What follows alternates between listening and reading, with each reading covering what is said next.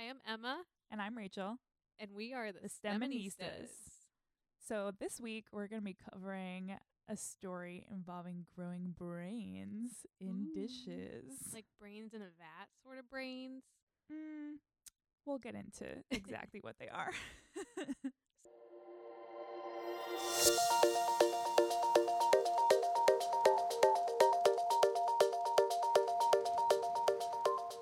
So these brains are called organoids is the technical term for it. And they are clusters of cells that organize into organ-like structures that carry out similar functions of the normal human structure. So in the case of brain organoids, they are cells that kind of clump together like a brain would and can act similarly as a brain in a way. We'll get into that. But the founding cells of these structures actually come from stem cells. So either the induced pluripotent stem cells, which we've talked about before, which is where you can take adult cells and reprogram them into cells that seem embryonic, or also they can do this with human embryonic stem cells. And this story is super interesting because Rachel actually works with and studies organoids as part of her research in grad school. Organoids can be very diverse. There's an organoid for almost every system, right? People are making them for liver, for kidney, for intestines is I think one of the first ones that was generated. But today we're going to be focusing on the more controversial organoids, and these involve the brain organoids and also two organoids that I had never heard of before I started researching this, which are called gastroloids and placentoids. So before we get into organoids, are they almost like a 3D structure, and that's why they are able to act more like the normal tissue as opposed to just cells that are grown in a petri dish? Yeah, that's exactly right. They're grown in a 3D clump, and you can do this actually by having the cells float in suspension, or in some case, there's some kind of scaffold that the cells actually grow on. Okay. So there's a couple ways you can achieve this, but the main point is they're in 3D and they don't have, we've talked about 3D versus 2D before and how it's not really normal for cells to spread out on this flat dish. Right. I mean, if you think of our body, we're not 2D little paper people. We have a lot of structure and a lot of 3D aspects that our cells grow that way. And I think one of the coolest things about organoids, at least brain organoids, is that they are self organizing. This is kind of like you leave it to the cells to do what they do best, and you don't really have to give them a lot of directional cues. So I think you do need to push the stem cells in the direction of the neural fate with a couple factors, but then at that point they just kind of assemble into this structure that looks like a brain. I mean, it even looks like a brain. It has some of the curving structures that we have in the like if you think of you're looking at a brain and the cortex has those little folds, these organoids can develop those folds if you leave them long enough. So you basically take these induced pluripotent stem cells, you add some chemicals to them to make them think that they're brain cells, and you kind of just let them grow, and then they develop into these 3D clumps. Exactly. And kind of one of the tricky parts is actually when you start with the stem cells, you need to make a clump of cells. There are companies that will sell equipment you can use to kind of aggregate these cells or clump them together into these 3D structures, which we call embryoid bodies. And the brain organoids contain neurons, of course, but also glia cells. And these are non neuronal cells that support the neurons. I've talked about astrocytes before. Her favorite kind of cell. My favorite, the stars. Yeah, so kind of the more mature organoids that have been growing for months and months in cultures will have astrocytes, but even the young ones have like immature glia support cells. So you talk about these brain organoids. Are there different types of cells in these organoids, or are they just straight up brain cells? Actually, that's interesting. You should mention that. So people have done studies where they dissociate these cells into single cells, and then they do single cell RNA-seq on them. So this basically measures the gene expression of those cells to see if they're actually acting like brain cells and turning on certain brain pathways. Exactly. You look at which pathways are being expressed, which genes are being expressed. And for the most part, yes, these are neuronal cells. But when people have looked at these organoids with electron microscopy, I found this in the supplemental figures in someone's paper, of course. They don't want to highlight this, but they have seen like muscle like fibers. What? Yeah. In a brain? Yeah. That's interesting. So, I mean, in some ways, these organoids aren't exactly what's going on, right? This is not the same as a brain growing in an embryo, but definitely overwhelmingly, these are mostly neuronal or glial cells. And I mentioned already a couple different ways that you can make the organoids. There's so many methods that you can use to make these organoids, which makes it complicated to go through these papers and make conclusions about what people are doing when everyone's kind of using a different method. But in general, you can break it down into two different methods. People use those non-guided protocol that I mentioned before, where you just give the stem cells a little push and they kind of form themselves. And this type of organoid will make cells that are kind of representative of the cortex or the front brain. But you can also be more specific and provide additional cues and force the organoid to develop into more specific regions, like the hindbrain. And then people have even taken like a few different protocols and combine hindbrain with forebrain and fuse the two together. Well, and that is, I mean, talking about their methods, when we look at scientific papers, oftentimes we will look at someone's methods and use those same methods for our paper. But if everyone's using different methods, and we've mentioned before in a previous actually video, we're working with these induced pluripotent stem cells, there's so much variability because if they come from different people, you're just going to have variability because of that. And if you're also using different protocols and then trying to compare your results, that seems like it's almost going to be impossible. Yeah, and I should mention this is not just a problem with the organoid field, but also I also just do 2D cultures for the astrocyte glial cells. And even for that, there's so many different ways you can generate these cells. And it just kind of depends, what do you want to do with the cells at the end of the day? So for me, I want to study astrocytes in these organoids. So I'm going to use the protocol that ends up giving you the most proportion of astrocytes, which happens to be the non-guided protocol, right? But for someone else, they might be very interested in the hindbrain, so they might use a different protocol. And I think it makes sense that there's so many protocols out there because this is such a new field, and we're just figuring out how to do all these things, and we can't help ourselves. We just have to tweak one little thing and, see if it gets better. We're scientists. Always tweaking. I mentioned the time span before too, but I do want to point out that you can grow, I don't know about other organoids, but brain organoids you can grow for a very long time. You can keep these cells up to 2 years in culture. Dang, that's impressive. And also, I'm sure a lot of work. Yes. We'll get to that. But it is pretty cool. However, the longer that you keep these cells, the bigger and bigger the organoids are getting. And when they grow beyond a certain threshold, you start to run into this problem where the cells on the inside are dying. And that's because they're not getting the nutrients from the media, because these are just brain cells. They don't have blood vessels. Oh, that's a good point. Yeah, because in our brain, we have so many other cells. Are there still blood vessels in the brain because of the blood-brain barrier, or? Yes, there are blood vessels in the brain, but they are covered by a coat of astrocyte endovite. So that's kind of jargon. Astrocytes coat the blood vessels so that there is this barrier and nothing toxic is getting across to the neurons. That makes sense. Also a cell called pericytes. But I just care about the astrocytes.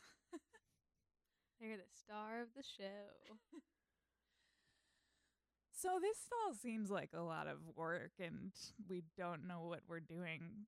Why do you think we even want to make these organoids? What's the point of studying them? I mean, it seems like they're a great way to study how the brain develops since you're able to take a few cells and then have them grow and grow over time. I mean, when people think of pregnancy, we don't really know how babies' brains develop in the womb because you can't do experiments on that because it makes sense. So we don't really know how that initial brain development happens. And when do human beings become conscious? When do the first neuronal synapses form? When do you have these messages start sending? So this is an interesting way to kind of look into that. That just blows my mind that there's so much about the initial brain development that we don't know. And it makes sense. Like you said, you can't, it wouldn't be ethical to be doing these invasive monitoring procedures on a pregnant woman. But it just blows my mind in this information age. Like, we know about DNA and gene expression, and we can do mass spectrometry and image to the, at atomic level. But we don't know these basic things about our brains. Yeah, that is pretty huge. And especially, we know that there's a lot of mental illness in the world, too. Maybe understanding that early development could help us understand. If we know how it normally should work, then maybe we can know, okay, this is how it's not working in disease or not working in mental illness. I mean, that's a lot of why we study those really basic molecular mechanisms to understand what happens normally so that we know what's happening in the disease. Another case where these brain organoids kind of caught attention of the news is you probably remember the Zika virus outbreak. What was that, a few years ago? Where people use these brain organoids to model what happens when Zika virus infects these developing brains. And beyond disease, I mean, if you want to study the effect of what's happening to a developing brain, like, think about the implications for toxicology. Oh, for sure. I mean, we are exposed to so many things in our environment. We have no idea how they affect us, our skin, our muscle, our brain. So in a way, it's kind of advantageous to have this system that is kind of representative of developing humans, right? This can be a drawback in some cases because these cells are so immature. Some people argue they're not good models for diseases that happen in adults, such as neurodegeneration, but we'll get into that later. So yeah, how similar are these organoids to an actual human brain? In some ways, incredibly similar. I already mentioned that they have neurons and glia, which you would see in the normal brain, and they even start to form those same structures, like the twists of the cortex. They also have some of the same functions as the brain. So this is one of the key definitions of an organoid, right? It has to display some kind of function of that organ. And people have observed that the neurons can send electrical signals to each other. We've measured that. And they can have this spontaneous electrical activity. Also, these organoids can actually respond to outside stimuli. So if you shine a light on organoids that have, some of them have photoreceptor cells and retinal type cells, and they can actually respond to this light. You shine the light, and you'll have a spike in neuronal activity. Man. But I mean, these aren't really the same as a brain that would develop in an embryo, because we kind of mentioned you don't have the blood vessels with all the nutrients. I mean, there's no skull to kind of act as a mechanical cue to tell the brain this is how far you can grow. Exactly. And when you look at them in a dish too, they don't even really look the same. They're these tiny little pea-sized things. It's not a brain. And I think that's a really important distinction. A lot of like the news articles about this call them mini brains, and they really aren't. They're organoids. They're different. Just based off the size, these organoids have maybe 2 million cells in them, whereas the adult human brain has closer to 86 billion neurons. Whoa, that's a huge difference. Yeah.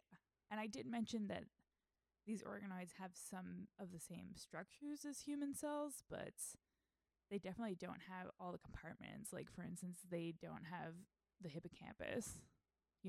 Especially the non-guided ones have mostly cortex tissue, but they might lack cerebellum tissue. So you don't really have all the ingredients that you need to make up the full brain.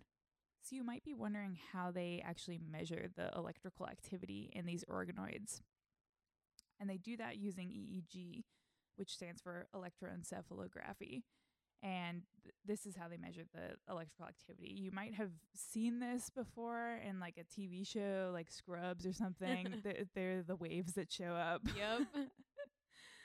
So that's the same kind of technology that they're using on these tiny little organoids. That's hilarious. Yeah, because scientists know that brain waves come in many different flavors. So you have certain waves like high frequency waves, and these indicate alertness and higher thinking activities. And these also include gamma. These are the gamma and beta waves. But in a relaxed state, your brainwave frequency decreases, and includes the alpha waves. You might experience this while taking a walk or listening to music. And then if you're daydreaming, you can have the deep theta waves. And then delta waves are the slowest and are experienced during deep sleep. So your brain goes through so many of these different waves just during the day and different activities. So which ones do they actually measure in the organoids? Are they just measuring all of them, and what have they found?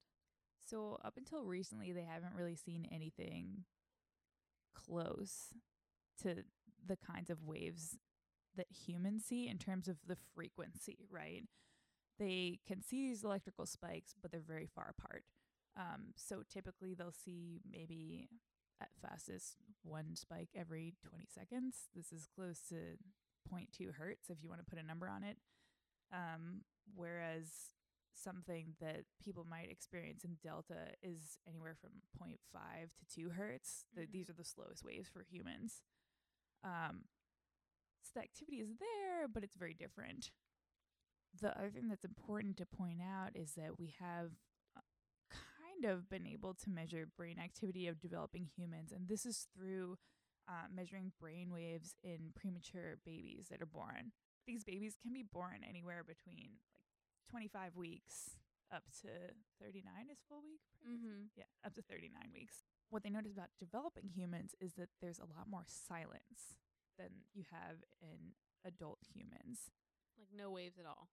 Exactly. So you'll have the spikes of waves and then waiting some time and then more spikes. But it's not quite as slow as what they see in the organoids. So it's almost like their brain's shutting off and like having these spikes of activity to make things happen and then need time to recover. Exactly. And the silence gets shorter and shorter as they develop. I'll point out that the reason why they're measuring these EEG waves in the premature babies is only to monitor them to make sure that they're okay and there's no damage or anything. It's not like for the purpose of doing experiments. So this data just happens to be there, and that's why we can look at it. Going back to the organoids, I do want to point out that I haven't talked about this yet, but there is a lot of variability when they measure the brain activity. And that's true not just for brain activity, but for lots of features, including the size, those structures that I was talking about. I've grown these in the lab, and the size can range from, pea size to half a pea, and sometimes they're perfect spheres, and sometimes they have weird shapes coming out. Whoa, yeah, that could have a really big effect on signals and what it's able to do. Yeah. So I think at this point it's just a little bit variable. And even when people do these experiments where they look at the gene expression with those single cell RNA-seq experiments, they often pool different organoids together. Oh, wow. They're not looking at a single organoid. I wanted to talk a little bit about a recent paper that came out just because it's kind of been making waves in the news. That's how Emma and I actually picked up on this story originally. And that paper was published by Alison Moultrie's lab. And you may, if you're really into organoids, you may have heard of Alison Moultrie already. He's a Brazilian researcher that currently works at the University of UC San Diego. He became famous for his work on Zika virus, where he used brain organoids to model what happens when the developing human brain is infected by Zika.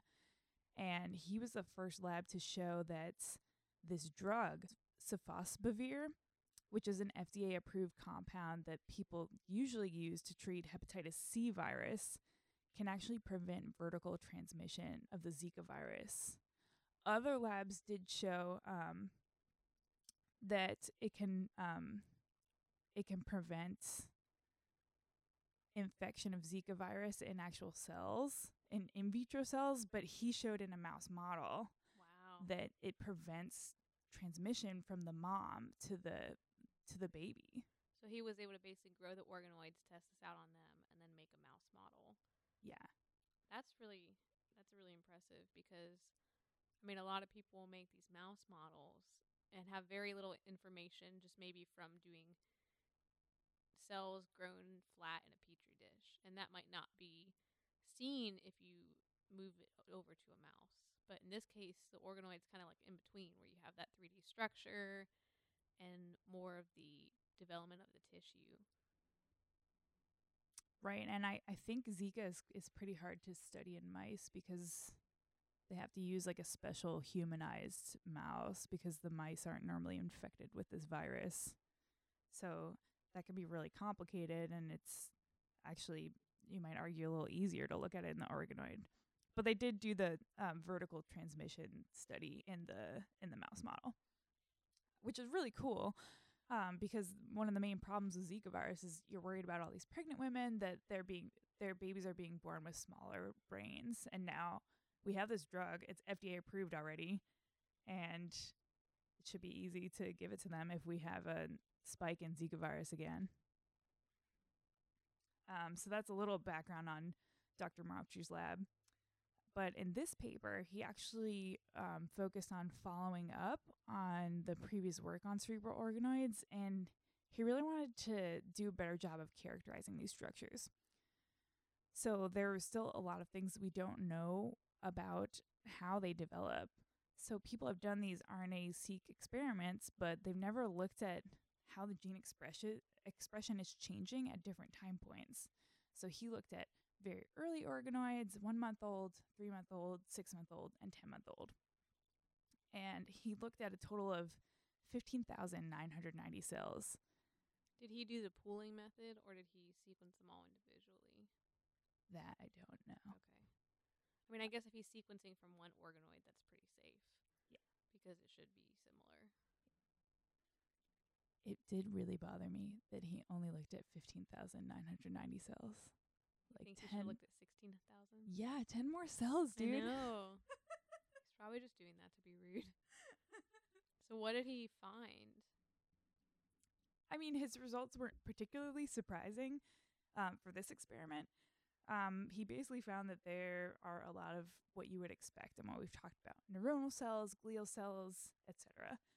He did see that the population was shifting from progenitor cells towards more mature cells. So those astrocytes that I talked about, those are much more mature cells, and they didn't really start popping up until 6 months. Mm-hmm. He also found that, I say this blanket term of neuron, but you have different kinds of neurons in your brain. Some of them are excitatory, and some of them are inhibitory because you don't want too much brain activity. Sometimes you need to tell your neurons to shut up.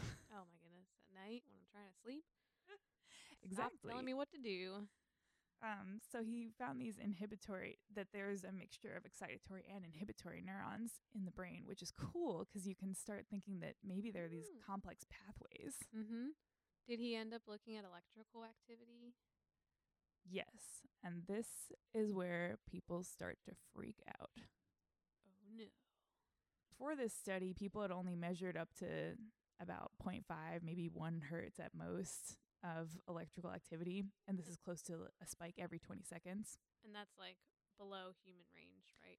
Yes. It is kind of close to the delta range, but it's very low. And he was able to pick up from the time point of 4 months that he was measuring activity around 2 to 3 hertz. And this is well within the delta range. And beyond 4 months, it just started to increase exponentially, the amount of spikes. So they're almost conscious and sentient. Maybe. Well, that's an interesting question. also, in looking at these electrical waves, he used that data that I talked about from the premature babies. He worked with a computer scientist to generate an algorithm that could predict the age of the individual, you know, if you were looking at human brains. And beyond 25 weeks, the computer got very confused over what was an organoid and what was a human. Oh my gosh. That's how similar these waves were to the developing organoids. That's slightly scary. Yeah, if you look at the electrical data and compare it to a delta wave, they actually have a graph in the paper with the raw electrical activity. And they draw what a delta wave would look like over it with a black line, and it just matches up exactly. Wow. So in doing this research, I actually read a lot about Alison Mocher's lab. I just want to talk a little bit about some of the other projects he has going on with these organoids because they're really cool. He has one project where he's taking the electrical signals, just the spontaneous signals that they measure in the organoid, and feeding that data into a robot, and then the robot walks around. This just sounds like some crazy sci-fi otherworld thing, but it's happening in labs near you. Exactly. And then he wants to collect sensory data from the robot and give it back to the organoid to see how it interacts. Oh my goodness. It's just crazy. Another really cool project he has is that he's actually been growing these organoids in space. Space brains. Woo. Why would he want to do this? Well, you know, with the advent of space travel, we might be who's the guy? Tesla? No. Oh, Elon Musk. Yeah. They're like the same person. Yeah. Elon Musk is gonna like get us up there, right? Yeah. So Well, and it's interesting he wants to look at that because we really don't know much about space travel and its effects on the human body.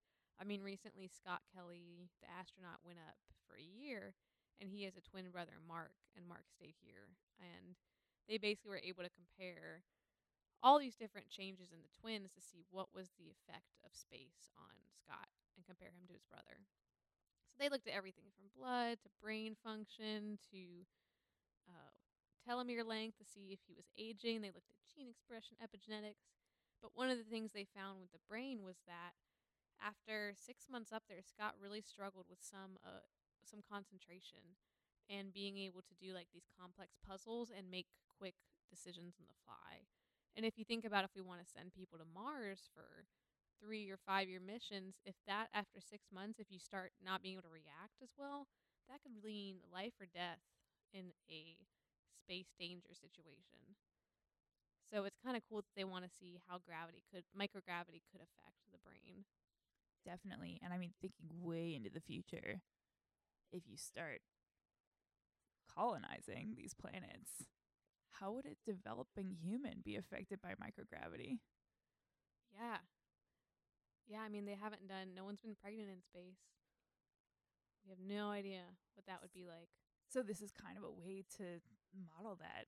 Not exactly right, because these aren't the same as Right. human embryos, but the other thing that's cool about sending these organoids to space is that Emma brought up the fact in the NASA story, one of the things that happened was the telomeres got shorter. I mean, they did go back to normal size, right? And your telomeres basically indicate your biological age. Exact. Didn't they recover when he came back? I think they stayed short. Yeah. So space kind of ages you. Yeah. And I mean, that makes sense with all the radiation you're exposed to. So they are kind of hoping that, I mean, one of the problems I brought up with organoids is that they're immature. They aren't totally like the adult brain. But what if you could use space to kind of age these cells, and could you make better models for neurodegenerative disorders? That'd be fascinating. Just have a whole lab up in the sky. Like, I mean, they already have a lot of lab equipment up there, but grow the organoids and do experiments. Yeah. And just the logistics of these experiments, as a grad student, it sounds like a nightmare.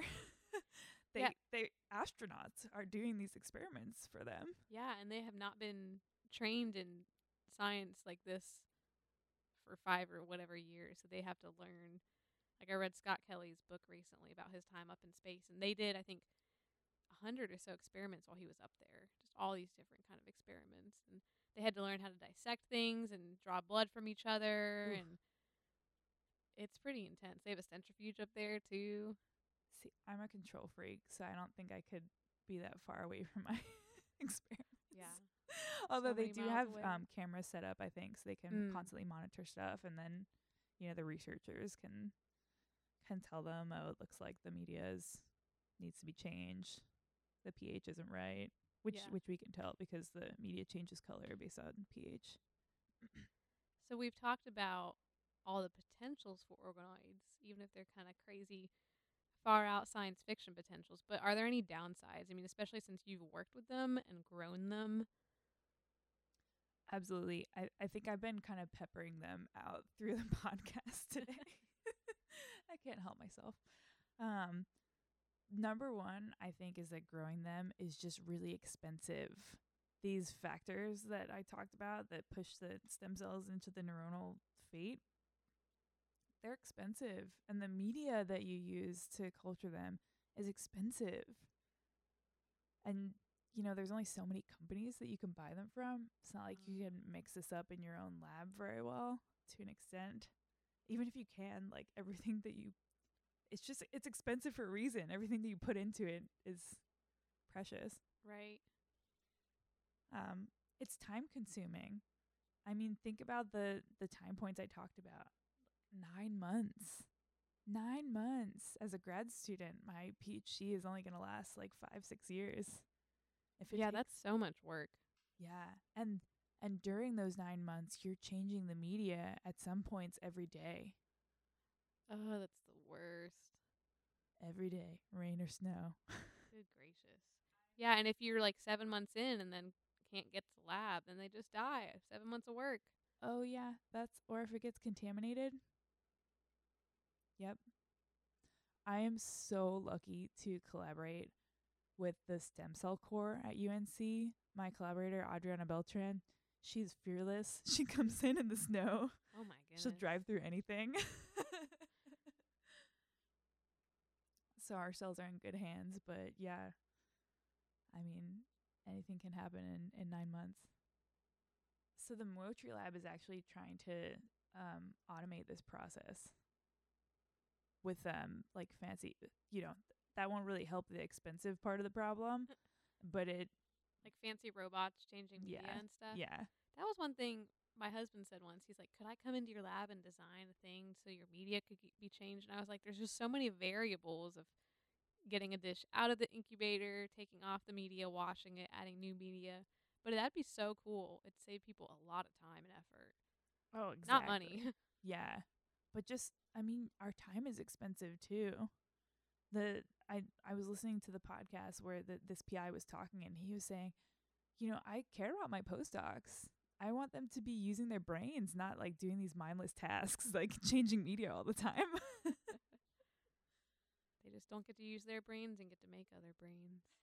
There was a post I saw on Twitter recently, and it was like, describe your job in the simplest way possible or in the worst way possible. And I was like, well, I guess I just move small liquids from one thing to another. And they could be like, oh, I make brains. No context, whatever. Just make them.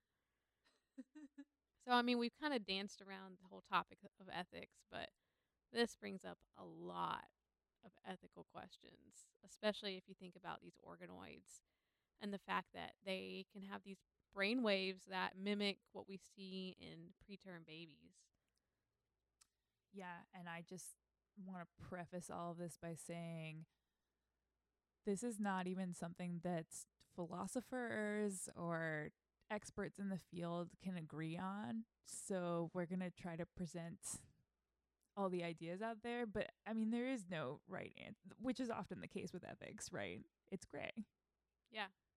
A lot of what I've talked about already and what we're going to talk about with ethics actually came from a podcast series that I listened to from the University of California schools. It's called UCTV's Science Podcast, and you should be able to find it by searching for the PI's name that I've been talking about. His name is Allison Muotri. That's Muotri. And we'll throw his name in the show notes too. Yeah.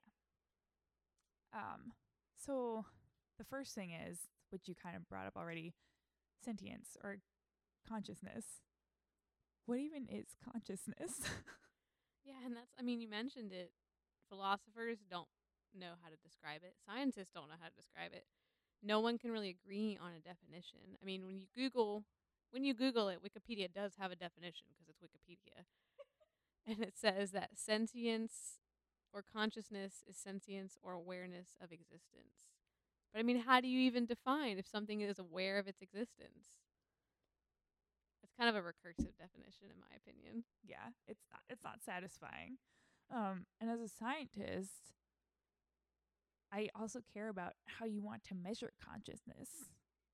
These organoids don't have mouths. They can't tell us. They Right. can't declare, I think, therefore I am.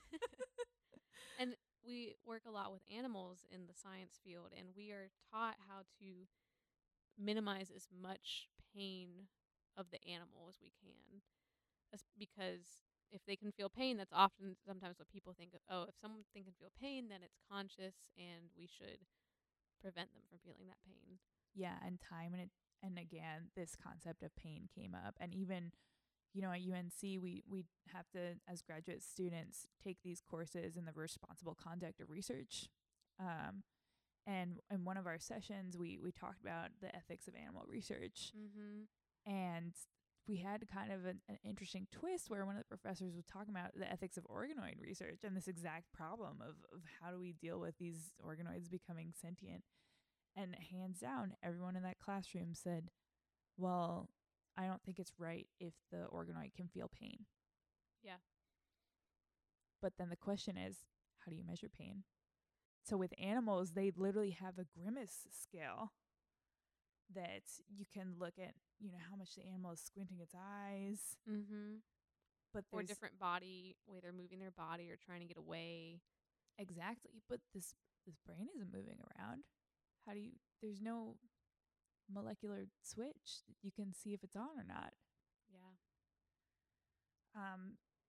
So people at this conference where they were discussing the ethics of organoid research said that, okay, if something's painful, you're going to try to avoid it. So if the organoid becomes averse to some stimulus, then it's feeling pain. But that's still pretty vague. I guess the $1 million question is, can organoids become conscious? And if so, what should we do? Yeah. Like, I just imagine these little brains, like, starting to move around, crawling out of their petri dishes, coming to attack us like some Stranger Things craziness in this last season. I'm just scared that people are going to look back at us 100 years from now and be like, they were doing that? I feel like they'll think that about so many things. CRISPR and Yeah.